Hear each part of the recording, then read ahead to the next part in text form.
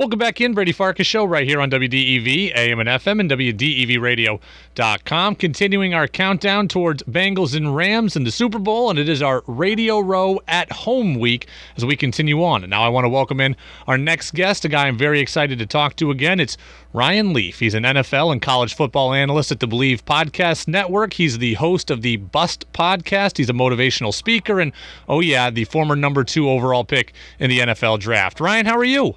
I'm good, man. Thanks for having me. Happy Super Bowl week. Happy Super Bowl week to you as well. You know, we've spoken multiple times before, so I wanted to attack this interview maybe in a different way than I have before with you. And your story and your overcoming of obstacles is really well told. And I purposely put your NFL career at the end of that introduction. And the reason why I did that is because you've done so much in the last several years that, to me, you're way beyond having just been a former NFL quarterback.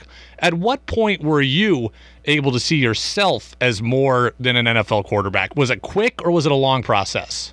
No, it was a terribly long process, enough that it took me down such a rabbit hole that it almost ended my life, right? Just the resentment around the failure feeling of it all of that encapsulated in what I thought was the end-all, be-all of my identity. And so it took a long time. Very, very okay with who I see in the mirror now, and that's what's made the real difference in my life. How does the NFL help young players transition into the league now, and how maybe has that changed in the 25 years since you came into the league? Well, I think there's some better training around the finance aspect of things, but I don't really think the NFL does too much. It's our responsibility as peers and teammates and in the NFL brotherhood to be there for one another, ultimately, because the NFL is not going to do anything. You are a commodity to them, and if they can, recycle you every 3 years with the new and updated version, that they're more than happy to do that. Up here we cover the Patriots, and so we just went through a whole season with a young quarterback in Mac Jones. How much pressure is on these young quarterbacks, and then how quickly can it all become overwhelming? Well, I mean, I don't know if there was more pressure than New England ever to follow in the footsteps of the greatest of all time, right? How do you come in and do that? So that had to have been incredibly difficult for Mac Jones, but I thought he weathered the storm better than most, right? I thought he ultimately had the best rookie season of anybody at the quarterback position. I think it was fundamentally positive that he ended up in New England rather than somewhere else because of the stability there with Bill Belichick and his staff. It'll be really interesting next year without Josh McDaniels at the helm, what that offense is going to look like and how Mac Jones adjusts in his second year after a Pro Bowl season in his first. Yeah, we've talked a lot about Josh McDaniels leaving, and obviously you went through some instability in your career of a different variety, but how important is that loss for Mac Jones to have a different voice and someone you had gotten comfortable with that's no longer there? No, it's got to be incredibly difficult, right? I had 3 head coaches in my first 2 years. How is that possible? Yeah. Well, my head coach got fired midway through the first season, right? I mean, it's something about consistency in that league, right? Continuity, the constant of knowing what's going on, because the less you have to think out on the football field, the better. Allow your talent, your muscle memory to take over. That's what makes the difference. Ryan Leaf with us here on the Brady Farkas Show on WDEV, AM and FM, and WDEVradio.com. Former number 2 pick in the NFL draft, and now does some NFL and college football analyst work for the Believe Podcast Network. We talk about all the pressures on a young quarterback. What was the thing you were most not ready for when it came to entering the league? Was it the money aspect, as you referenced? Was it understanding the playbook? Was it relating to older teammates? What was the thing that stood out most difficult to you? Dealing with failure.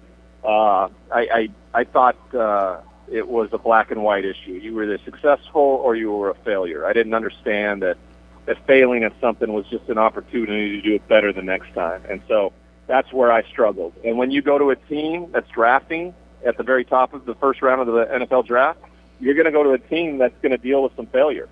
And so you have to be able and capable of doing that. I don't know, Peyton Manning in his rookie year led the league in interceptions. That team went 3-13. That type of thing would have been incredibly difficult for me to overcome, right? Just the idea of what that meant, of failing.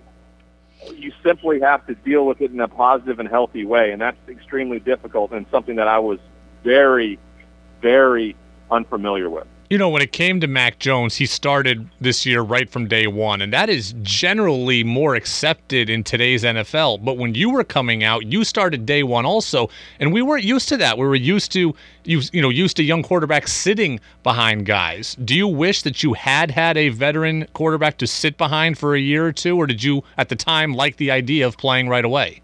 Well, at the time, I'm a competitor. I wanted to play. No one was going to start over me. I was the second overall pick. You could have said I was the 1A, 1B pick in that scenario. So I was going to play. Whoever you brought in to compete, I was going to win that competition. What would have been helpful for me, and looking at it, at the age of 45, it would have been great if they would have brought Warren Moon in, who played for Kevin Gilbride in the Houston Oilers.